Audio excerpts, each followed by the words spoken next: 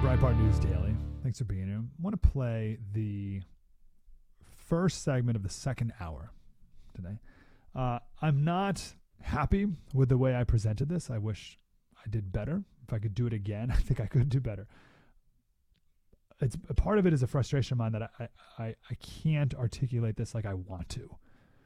I can't articulate how bad I think this is in a way that matches how bad I think it is. You know what I mean? So I'm just very frustrated at that. But I'm thinking of some guests that I want to ask to come on who are more articulate than me about it. But it's about Apple Vision Pro coming out on Friday, and then Neuralink now being successfully implanted into someone's brain. Fortunately, after my intro to this topic, we had some spectacular phone calls. Because and another one of my frustrations is I don't know how alone. I feel very lonely on this topic. I feel very alone that this is a bad thing. So it's good to hear other people say it is too. But I don't know. Maybe you don't. Maybe, oh, Slater, you're exaggerating.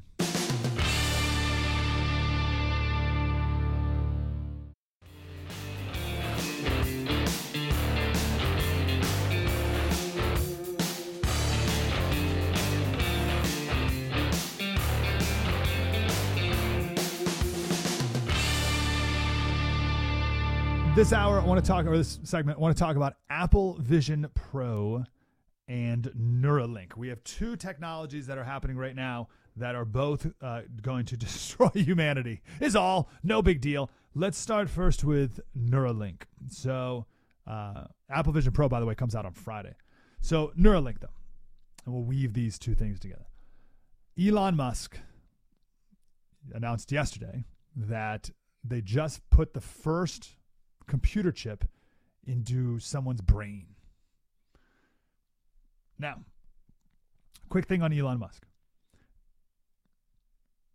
A word of warning about Elon Musk. Elon Musk is great with freedom of speech. He's great with a couple other issues that conservatives and Elon agree on.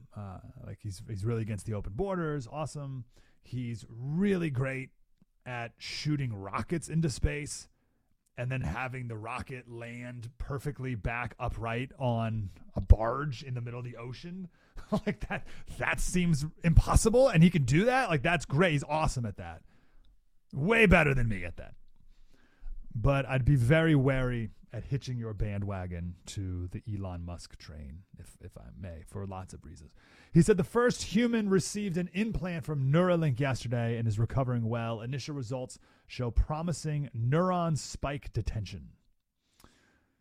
So here's his thought process. He says Elon said a couple years ago, the only thing holding back technological progress at this point is the speed of the human thumb.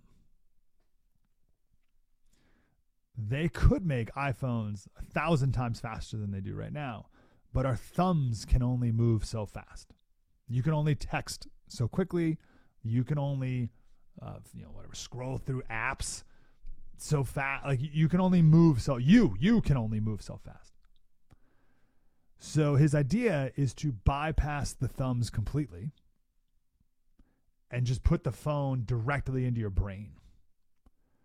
So you can think something and it gets sent to someone else's brain. I think he said that there's another tweet. He said that the first product from Neuralink is called like telepathy or something like that, right? Like the idea is you just think it and it gets sent.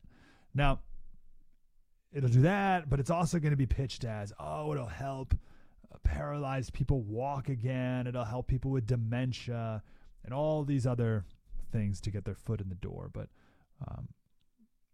it's really so you don't have to text anymore.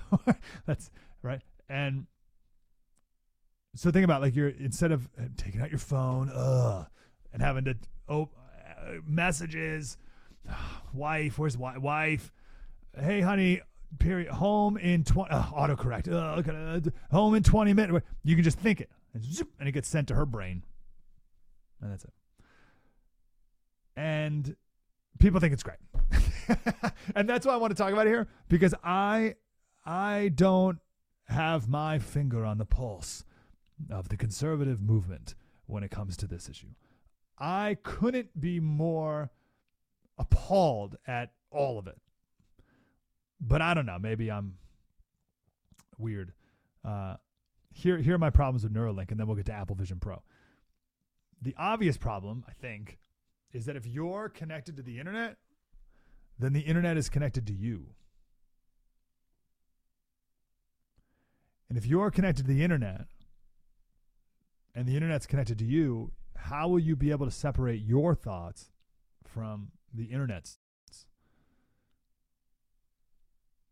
And then the big question is, who controls the internet? And who determines what's true on the internet? Of course, this is going to be pitched as making us infinitely smarter. You're just connected to the Matrix. And that scene in the Matrix, I haven't seen the Matrix in 30 years, but isn't the scene from the Matrix where he doesn't know how to fly a helicopter? And he like presses a button and now he can like learn how to, right? So it's going to be pitched like that. But I'm certain it will make us infinitely dumber. I mean, how the internet so far, has the internet made us smarter or dumber right now? Let's do an assessment on that. 1984, George Orwell, Big Brother invents Newspeak. And they invented in the name of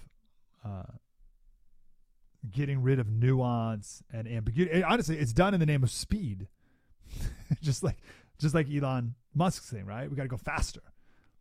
And let's get rid of nuance. Let's get rid of ambiguity. So everything is good or bad. And then there's plus good and plus bad and double plus good and double plus bad. And that's it. And it makes things so much easier. So much faster. There's all these like words out there. Let's just like get rid of that and make it simpler for everyone to understand. And things were easier. And things will be easier with Neuralink, but at what cost? In 1984, it was at the cost of thinking. And the famous quote from George Orwell is, "Don't you see that the whole aim of Newspeak is to narrow the range of thought? In the end, we shall make thought crime literally impossible because there will be no words in which to express it." And I'm certain that Neuralink will be pitched as a way to expand our minds, but I'm certain that it will suppress our minds. With a computer chip directly implanted into your brain. Every once in a while, I'll go to ChatGPT. You know, ChatGPT, it's like the public's version of artificial intelligence or whatever. And I almost always go, I'm looking for a quote. There's like some quote I know, but I'm like close and I can't quite think of it exactly. And I'll Google it, but like Google doesn't pop up on Google. So I'm like, maybe I'll go to ChatGPT. And it like never finds it. Like ChatGPT never finds the quote I'm looking for. My limited experience with ChatGPT is that it's very limiting. And I just think if we're all connected to it through our brain, like that'll be it. Like how will you be, like right now if you Google something and a bunch of results pop up, I mean there's only 10, right? But like the first 10. But like if you look at those 10, at least you can like filter through them. You can fill in like, that's going to be biased or that's not right. Or okay, let me take these three and I'll kind of put them together. But if you're just connected to the internet and there's only one permitted truth that gets shot to your brain, like that's it. Like that sounds horrible. You couldn't come up with a more dystopian world than that. So, for the record, I'm against putting a computer chip in your brain. I don't know if we need to. I don't know if that's like a hot take or something. But by the way, people will line up all out around the block to get this thing done. And the proof of that is the stepping stone before that, which is the Apple Vision Pro. So the Apple Vision Pro comes out on Friday. You can buy this thing. It is amazing to me that everyone knows the problems that have come with the smartphones. We've all felt the effects of the smartphone. We've all seen and know how it hurts marriages. We've all lamented when you go out to eat and you see a couple or you see a father-daughter or a family or friends. Everyone's at the table and everyone's on their phone. Like we know that. We've lived that. We see how cell phones have messed up kids. We know we've lived through this massive experiment where we just threw this new thing on our kids as guinea pigs, and it's been all bad. It's all bad. It's not even close. Like if you do the pros and cons list, it's overwhelmingly bad for kids and adults, and we all know it. There's now school districts that are banning cell phones. There's countries that are banning cell phones. All of England has banned cell phones in school. Like we can fill up the phones right now with teachers who will talk about how terrible cell phones have been to the education learning process. We all know this. Everyone's on board with this now. We're all caught up in this. And then we're like, oh, I can't wait for the Apple Vision Pro to come out. I can't wait to take. Look at that. If you're watching on the TV right now on the FirstTV, you could see these commercials. Like that's the commercial for Apple Vision Pro, which is meant to sell this thing. And I look at that and I find that horrifying. It's all the problems with the phone, but then you just strap it right to your face. You strap it right over your eyes. You're like, no, this is just meth. If you are already addicted to your cell phones, imagine this. So the Apple Vision Pro, if you're not caught up here, it's their VR goggles from Apple. And you just put them on your face, and it looks like a spaceship. I guess they're like big ski goggles, kind of. And it's like if you watch TV, it's like you're watching it on 100-foot screen, and the TV's just floating in front of you. So you just like sit on your couch, and the TV's in front, and you have your desktop computer, and it's like all around you, like all the screens are all around you everywhere, right? And I don't know what else it does. But you watch the commercial, and the people have it on, and they're just like moving aimlessly around, like you know, your kids when they got their head in the phone, and they're like zombies, right? Do you know there's reason there's so many traffic fatalities now is because people are walking across the street while texting. They don't even look up, right? So just imagine how much worse it's going to be when everyone's just wearing these goggles everywhere and people meandering around the house with these goggles. I guess they won't even meander; they'll just stay in one spot with these goggles on. Like I just look at this, I'm like, oh, that's horrible. That is such a massive disconnect from real life. That's such a massive disconnect from humanity, and it'll be so prevalent. These things are going to be so popular. They're going to be everywhere.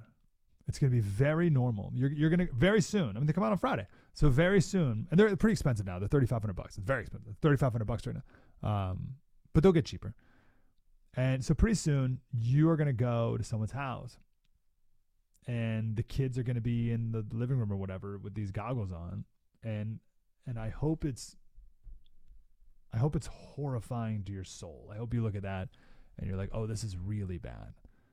But people are going to give it to their kids, and it's going to ruin their lives. And we'll just be like, well, whatever. They were already addicted to their phones anyway. Well, they're already addicted to marijuana. Might as well just give them some meth, whatever. Super Bowl's coming up in 2 weeks, right? Like, forget there'll be no more Super Bowl parties like that. Like, that's the end of it. Because from now on, everyone watching sports is just going to put these goggles on, and it'll be like you're at the 50-yard line.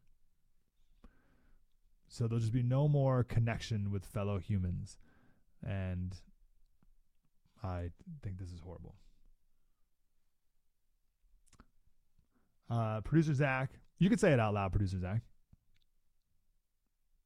Oh yeah, Producer Zach started smoking yesterday. It sounds horrible. Says Producer Zach texted, how are these Apple Vision Pro goggles any different than VR goggles from Sony and Facebook and Meta? Nothing other than they're just Apple version, and they're going to be more popular and marketed better, and more people will buy them, and that's it. I don't know if they're technically any different. I don't think so. They'll just be out there more. More people will do it. Once you put them on, you can never go back to real life. Like when you put on these VR headsets from the comfort of your own home, and you're sitting on the 50-yard line, you'll never go to a football game. Why would you ever go to a football game? Just do it from your house. Like, everything will just be VR. Everything. And now you give it to a 12-year-old?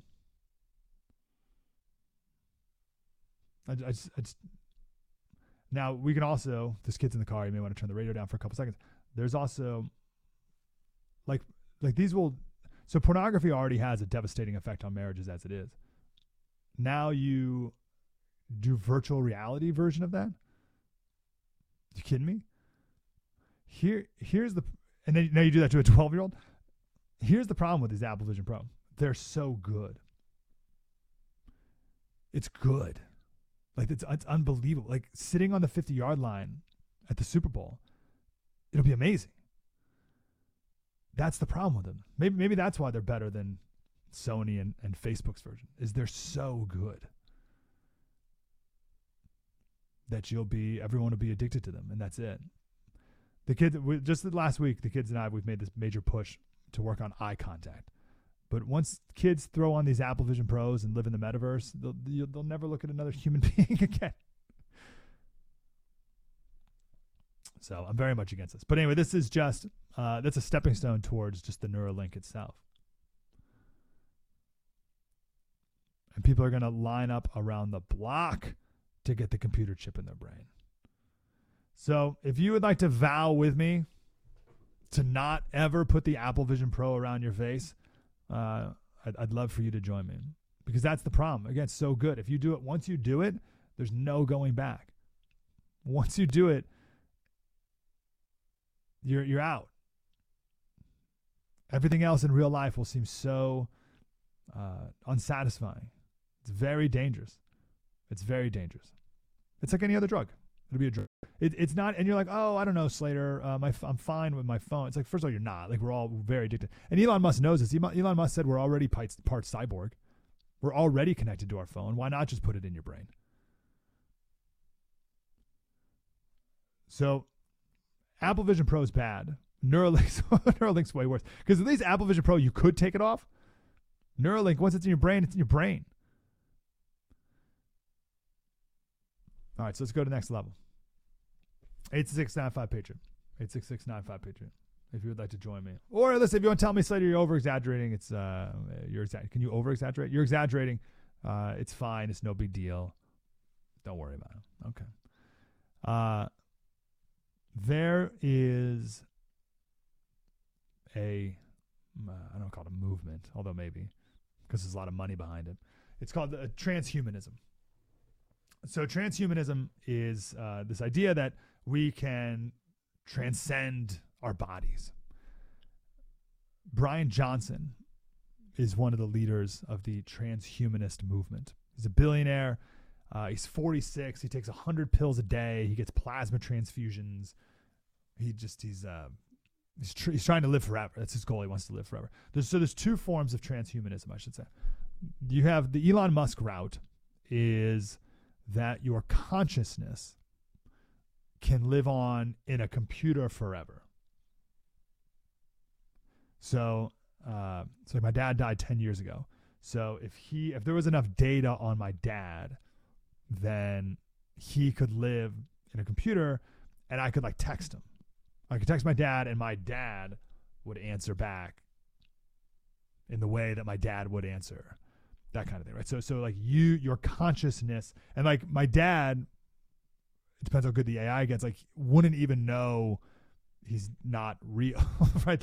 Like so you would think you are living forever, which is pretty trippy too. But all right, so that's like one form of this transhumanism thing, is that's how you live on forever. But then there's the other form of transhumanism where these people are literally trying to live forever. So here's this guy. This is Brian Johnson. I hope when you hear this, you get chills. That's like the idea, but I don't know, maybe not. We're right now in a moment, like the last moment where like things kind of have been how they have been, but they're about to change radically. And in this new future, we can't predict what's going to happen. We no longer have that ability. And so we're living in a zeroth world. And so Gen Zero is a group of multi-ethnic, multinational people who rise up and they say, we are willing to courageously step into the future. And we're willing to divorce, or open to divorce from ourselves, all human norms, all human customs, all human thought, and we're willing to say we're wide open about everything.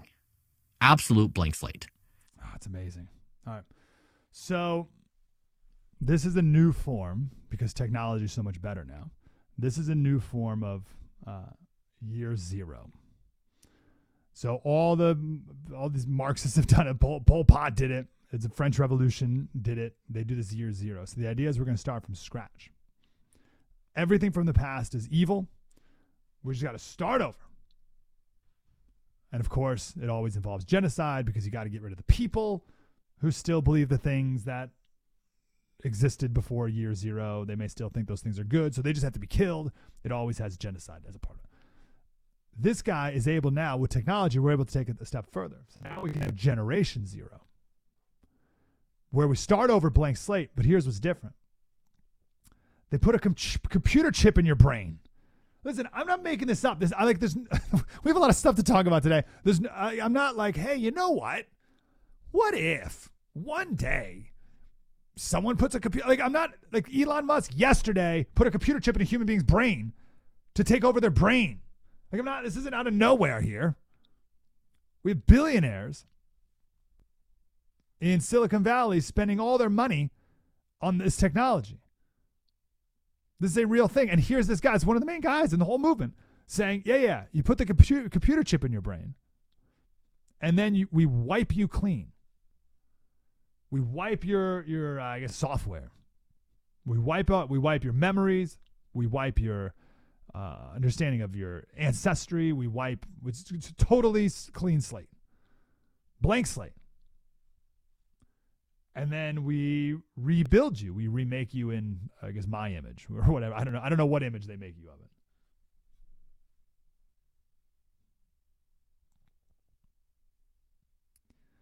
Now, Pol Pot tried year zero, but it didn't work because you can only kill so many people, And also, people can think for themselves. People can think for themselves. Eventually. But when you put a computer chip in your brain, and this computer chip can wipe all your memories clean, and can brainwash you with propaganda that you can't even turn off because it's a computer chip in your brain. What do you do then?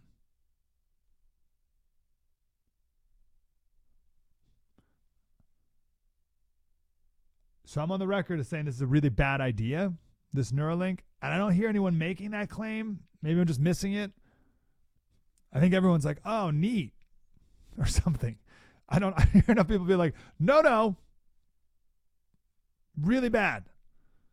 We should stop. We should just stop. Don't even proceed anymore with this. Who could possibly think that this will end well? The computer chip in your brain. And then you throw in the globalist aspect of this too, right? That's what this Brian Johnson guy was talking about, this global citizen part, where you have no ancestors, you have no culture. We're just completely, you're all your roots, all your traditions, everything is gone. And you start with that is the ultimate control. That's the ultimate form of control. Because let's say you get this thing, which by the way, unless you have a conviction against it, you will get it. Right? So, and because they'll make you. It'll be like the jab. It'll be like getting the vaccine. So, let's say you get the Neuralink, right? And they wipe your head clean, right? And then you're walking around and you stumble across a book from Thomas Jefferson. There's a book and it has Thomas Jefferson in it, a letter from Thomas Jefferson. And you read it and you're like, who's Thomas Jefferson? Your head is clean, right? Your software was wiped clean. You don't know who Thomas Jefferson is. So you ask the internet in your brain, who's Thomas Jefferson? And they're like, no one. It's got there's no Thomas Jefferson. It's nothing. It's just blocked. Just like artificial intelligence will block certain videos from YouTube. It's just there's no Thomas Jefferson anymore. So it's great. So this will be fantastic. That is what they're talking. I just played that clip. Elon Musk bragging about how they can put the computer chip in someone's brain, and then the main guy, transhumanism, saying we need to wipe everything clean, generation zero. And the craziest thing about all this, and this is what George Orwell never even imagined, is that people would do this voluntarily. I won't. You'll have to kill me before you do it. But most people would do it voluntarily. I think, I haven't read 1984 in a long time, but I think the opening scene is the main guy walking around his house trying to avoid the telescreen. There's like the computer screen inside the guy's house, and he's trying to like get around it or trying to talk in a way that the screen can't hear him or something. I think that's the opening scene of the book. And here we are paying for Amazon Alexa. We give Amazon $100. We pay them to put the telescreen in our house. We're gonna pay them to go and get the computer chip put in our brain. And people will do it. Not it won't just be a few people. Vast majority of people will do this. I firmly believe that. Whether voluntarily or some sort of force and coercion, it'll be just like the vaccine.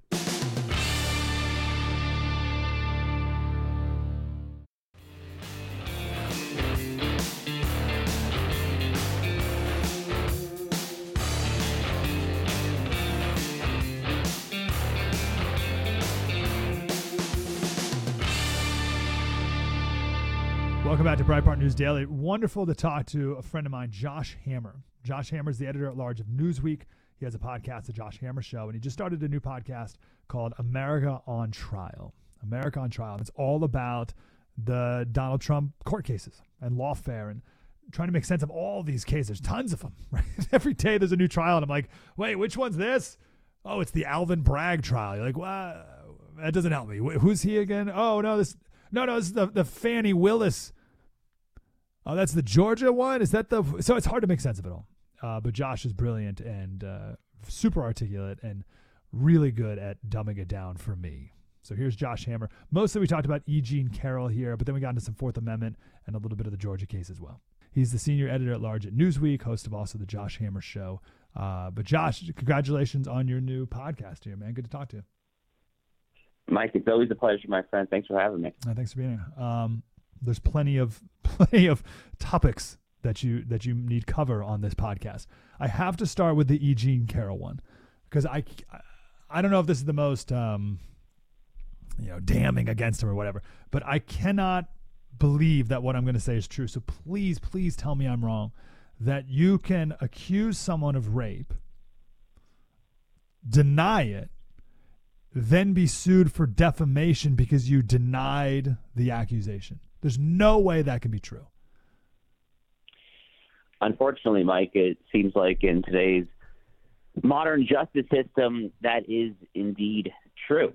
And not only do you get that opportunity, but you apparently get multiple shots at the apple. So there were actually twin litigation tracks here from E. Jean Carroll. So to back up a little bit, story was in 2019, if the listeners recall, E. Jean Carroll comes out to the New Yorker, reliably liberal publication, with these wild accusations of some incidents that may or may not have happened 25, 30 years ago in the dressing room of a Bergdorf Goodman off Fifth Avenue. And Trump, correctly, as any decent man would do, as you're implying, as any decent man with a modicum of integrity in his fiber would do, denies it. And she sues twice. And the verdict came out for the first lawsuit earlier last year, around last May of 2023, for $5 million. And then the second one dropped just this past Friday, which is the truly, truly absurd one. This is entering the world of the Twilight Zone. This is the $83.3 million verdict. And to make that even worse, Mike, it's $18.3 million in compensatory damages and $65 million in punitive damages. So to break through the legalese there, compensatory damages is a standard form of damages in civil lawsuits, and that's what the jury assesses would be necessary to make the plaintiff whole again, to restore him or her to the state before the underlying incident occurred. I have no idea how the jury even attempted to come up with $18.3 million here. I don't claim to understand why they think that E. Jean Carroll's reputation and her subjective ability to not be insulted by Donald Trump is worth $18.3 million. But to add insult to injury, Mike, that's $65 million in punitive damages. That's truly absurd. Punitive damages, exactly what it sounds like. It's punitive. It is a measure that courts put in simply to try to make an example out of someone, to so strongly strike someone and to harm him or her so that no one will ever try to do so again. Fortunately for Donald Trump, Mike, and this is kind of my deep dive analysis on the first episode of my new podcast on Monday morning. Fortunately for Donald Trump, I like his chances on appeal here because punitive damages of this nature are really looked down upon by the United States Supreme Court, especially when the ratio of punitive to compensatory damages, as is here, it's over a 3-to-1 ratio. There's a long line of Supreme Court cases, including a 1996 case called BMW versus Gore, where the court has just repeatedly said, you really can't do this, that it actually risks being unconstitutional under the 14th Amendment due process clause. So I happen to like Donald Trump's chances there on appeal, which is hopefully a modicum of solace for everybody. The Atlantic headline, is $83.3 million enough to make Trump stop lying? So that's the attack. Because I remember I saw some analysis afterwards, and it was the same thing. Is this enough to make him stop? Now, this was stop lying, this headline, but I heard someone say, is it enough to make him just stop? And I thought, stop what? Exactly. I don't know. They just want him to stop. Who decided the $83 million? Is that the jury or the judge? Well, in this case, you're going to have a jury who's going to go through the findings there. I mean, the judge is going to have to sign off on something of this nature there. Sometimes in trial, you do have no jury. You do have just a judge. That is, unless I'm mistaken, that's what's happening actually in Tish James's civil lawsuit with respect to the Trump organization there in New York. You have Justice Engoron, Arthur Engoron is his name. So that is not a jury. That would just be a verdict straight from the bench. But here in the defamation case, this was a jury trial, and this is also in federal court, Mike, and that's an important distinction to make. The civil case involving New York Attorney General Tish James with respect to alleged fraud from the Trump organization, which is a chilling case, a truly chilling case for anyone who has any aspirations to be an entrepreneur or start a small business. The fact that the power of the state could be used to try to accuse your organization of fraud simply because they don't like the way you appraised your property and secured bank loans. Absolutely nuts. But that's in state court. This E. Jean Carroll litigation is in federal court, and that's an important distinction to make because the federal courts should, in theory at least, be slightly fairer for Donald Trump there. The state courts, especially the jury pools where you find these people from there, are going to be a little more inherently biased against Donald Trump in these very blue jurisdictions like New York City, like in Fulton County, Georgia with the Fonnie Willis case. But at least in federal court, he's going to get his shot on appeal here. The U.S. Court of Appeals for the Second Circuit is the appeals court in New York State. It's not one of the more conservative appeals courts necessarily. Back in the day, I clerked for a year on the Fifth Circuit down in Texas, which is a reliably center-right appeals court. The Second Circuit in New York is not that, but it's going to be a lot fairer than if he were in state court there. It'll depend on the three-judge panel that he randomly draws, but I think he stands in decent shape there. Talking with Josh Hammer, editor-at-large at Newsweek. He's got a new podcast with the FirstTV called America on Trial, where he talks about all these different court cases for the next year plus. One last thing on the E. Jean Carroll. I could not find any reporting, so I don't know if you have it, like I don't know if it exists even at all, about the initial trial of E. Jean Carroll where the jury found that Trump did in fact sexually assault her. They couldn't say that he raped her, but that he sexually assaulted her, which then led, like that justified the defamation case later, right? But the one thing I did learn that was interesting is that the only reason she was able to sue at all, because this was so far past the statute of limitations, this happened in the 90s, she thinks, is because of the whole Me Too thing. And like New York opened up this window where you can sue past the statute of limitations, right? So, but do you have any insight into the proof that the jury had or needed in order to find Trump guilty of sexual assault in the first place? Well, so you're right, first of all, Mike. What you just said there is correct, that this was well past the underlying state crime statute of limitations, which is why E. Jean Carroll had to go this civil route there. And then New York State did pass this law with the legislature there, with Tish James and the whole clown brigade there in Albany, New York, leading the way. They passed this new law changing the statute of limitations on the civil side simply to allow lawsuits like this to proceed. I mean, that's part of the underlying outrageousness of this whole set of affairs, Mike, this whole sprawling lawfare apparatus, that when you look at people like Tish James, the Attorney General of New York, when you look at people like Alvin Bragg, the prosecutor in New York City, they explicitly on a Get Trump platform, which is borderline unconstitutional. I mean, we have very straightforward constitutional protections that prevent legislators from making laws targeting individuals. So it's not that far of a stretch to say that you can't run for office on a campaign of targeting an individual. But even if it's not unconstitutional, it's certainly grossly immoral and patently un-American. Nonetheless, that's what they ran on anyway. And this law that you referenced, where they changed the underlying statute of limitations on the civil side, not the criminal side, would exactly be that. Now, as far as the evidence that was presented at that first trial, where you had the $5 million verdict that was handed down last May, you know, it went down in the fairly standard manner in which an evidentiary hearing would go down there. But, you know, Mike, it's important just to underscore that when you're talking here about a he said, she said situation from 25, 30 years ago, these are inherently, they're structurally not the kind of things that courts of law should be engaged in. This is the reason that statutes of limitation exist in the first place there. The fact that New York State went above and beyond, went out of its way to change the underlying statute of limitations on the civil, not the criminal, but the civil side, to allow this suit to proceed in the first place, says all you need to know about the petty vindictiveness of the legislators and the leaders there in New York State. This is E. Jean Carroll on Rachel Maddow's show the other day. Next to her is her lawyer, and I don't know who this other woman is, but here's E. Jean Carroll. You've talked about using some of Trump's money that you're about to get to help shore up women's rights. Do you know what that might be, what that might look like? Yes, Rachel. Yes. Tell me. I had such great ideas for all the good I'm going to do with this money. First thing, Rachel, you and I are going to go shopping. We're going to get completely new wardrobes, new shoes, motorcycle for Crowley, new fishing rod for Robbie. Rachel, what do you want? Penthouse? It's yours, Nothing. Rachel. Penthouse and France? You want France? You want to go fishing in France? No? Oh, all right, okay. That's a joke. I love her lawyer next to her to be like, joking. Jeez. Josh, we're talking with Josh Hammer, new podcast called America on Trial. Go check that out, thefirsttv.com, America on Trial, and everywhere else you listen to podcasts. This Fani Willis thing, so it's hard to keep track of all this stuff. And I have not taken the time to keep track of the latest with like her boyfriend or something. So what is the Fani Willis one, and who's her boyfriend?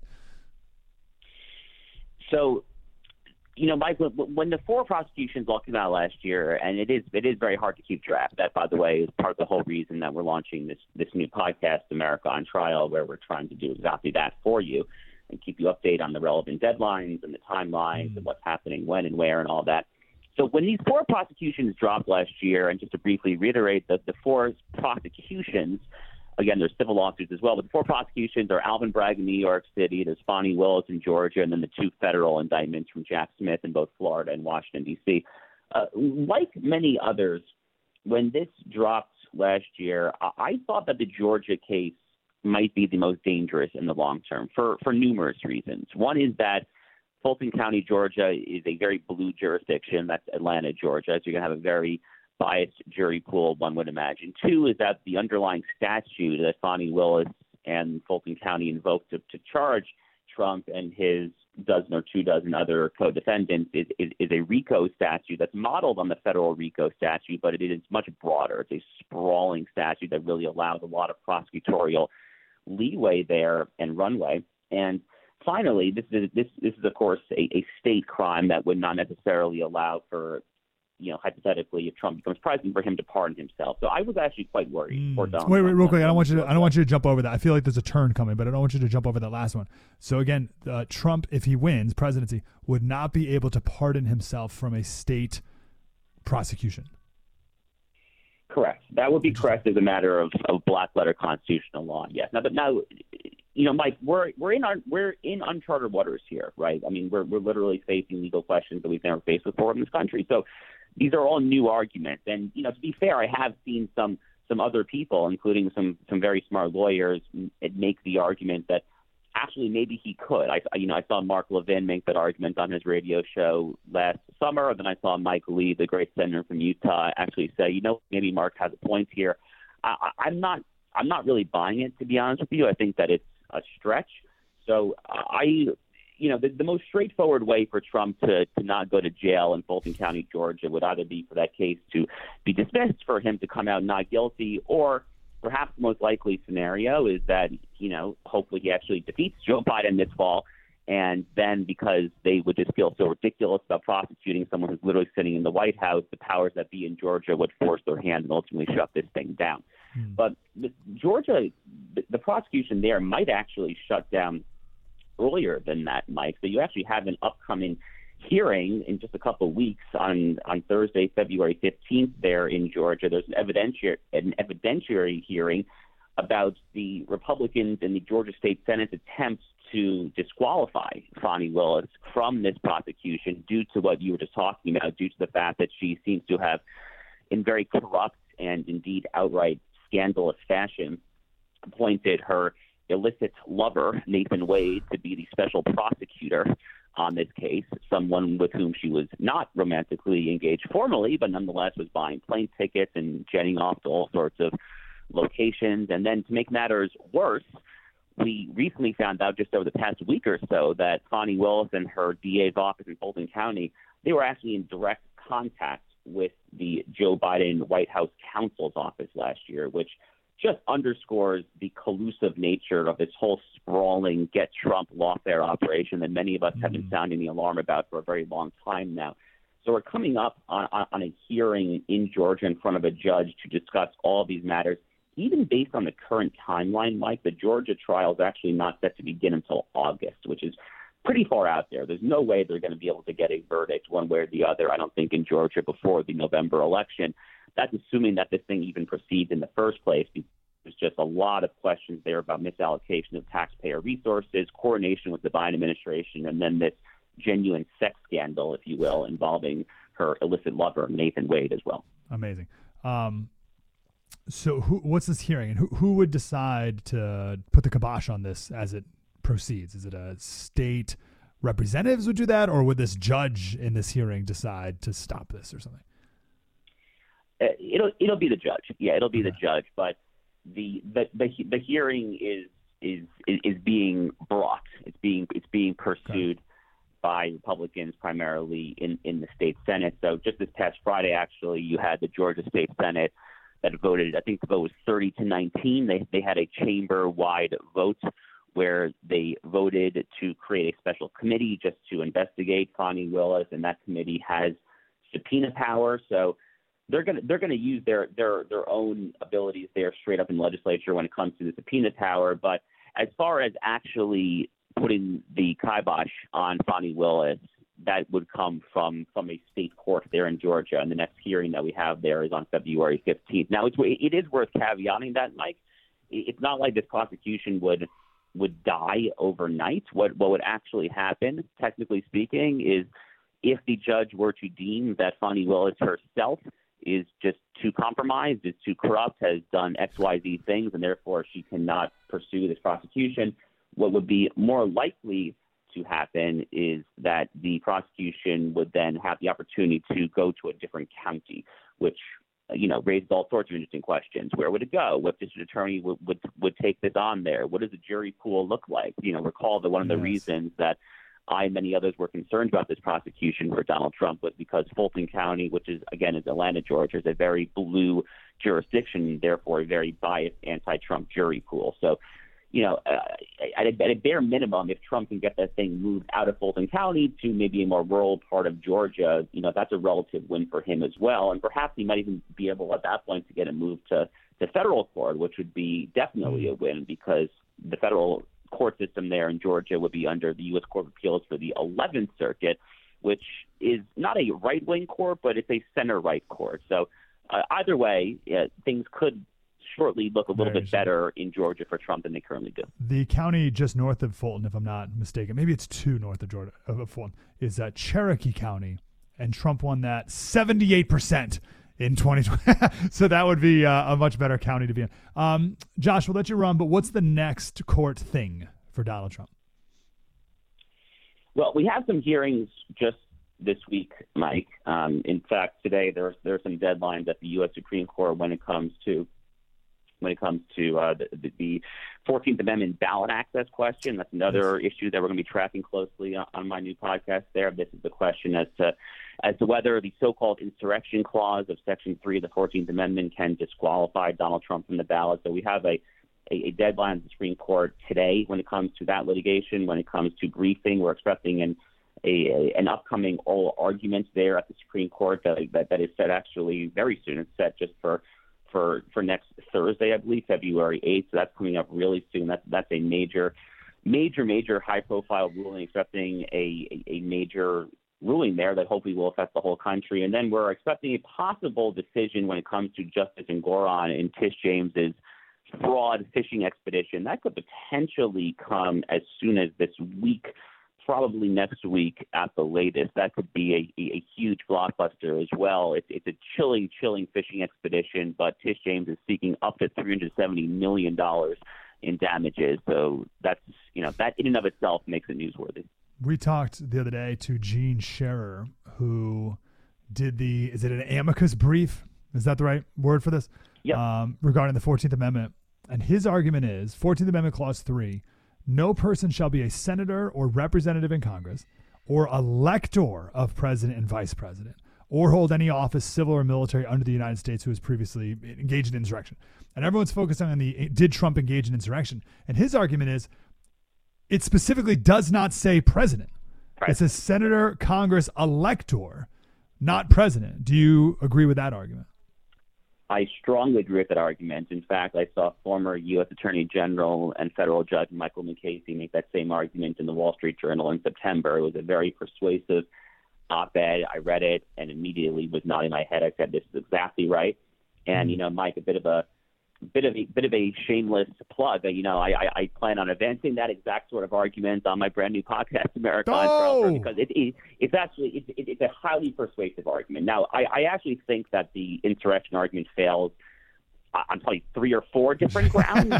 Sure. But yes, this is. Let's start from the first sentence of it. Yeah, Josh Hammer. He is the editor at large of Newsweek, Josh Hammer Show podcast. But now we got the new podcast, America on Trial. How often are you going to have episodes? America on Trial is going to be a daily podcast. We're going to have it out to you by mid to late morning every day. Oh, that's beautiful. Okay, I'll be listening. Josh, appreciate you, man. You bet. Anytime. Talk again. Appreciate you.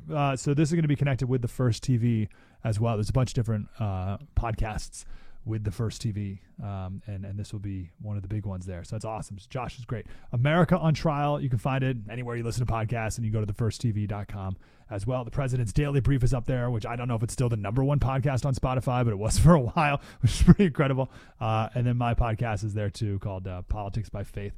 Among others, thefirsttv.com, and we're simulcasting the radio show here right now on thefirsttv.com. You can go to thefirsttv.com. You can watch the show right now, and you can watch it also on DirecTV channel 347 and Roku and what else? Pluto and the First TV app as well. It's all there, and I'm grateful that you are here.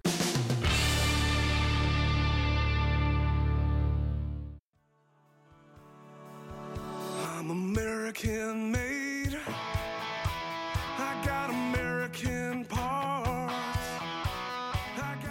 Hey, thanks for listening to Breitbart News Daily today. On tomorrow's show, it's Thursday, so Dr. Sebastian Gorka will be here. I want to do a follow-up. I think we need one on all the AI stuff, and we will be watching the Senate hearing today that Marsha Blackburn, we talked to her today, Senator Blackburn will be a part of it, the Senate Judiciary Committee with all the big tech CEOs, and we'll see if they can get the president of Harvard treatment and get them on the defense for not protecting our kids. So we got lots to do tomorrow. Hope you can join us then. With her, and I won't apologize.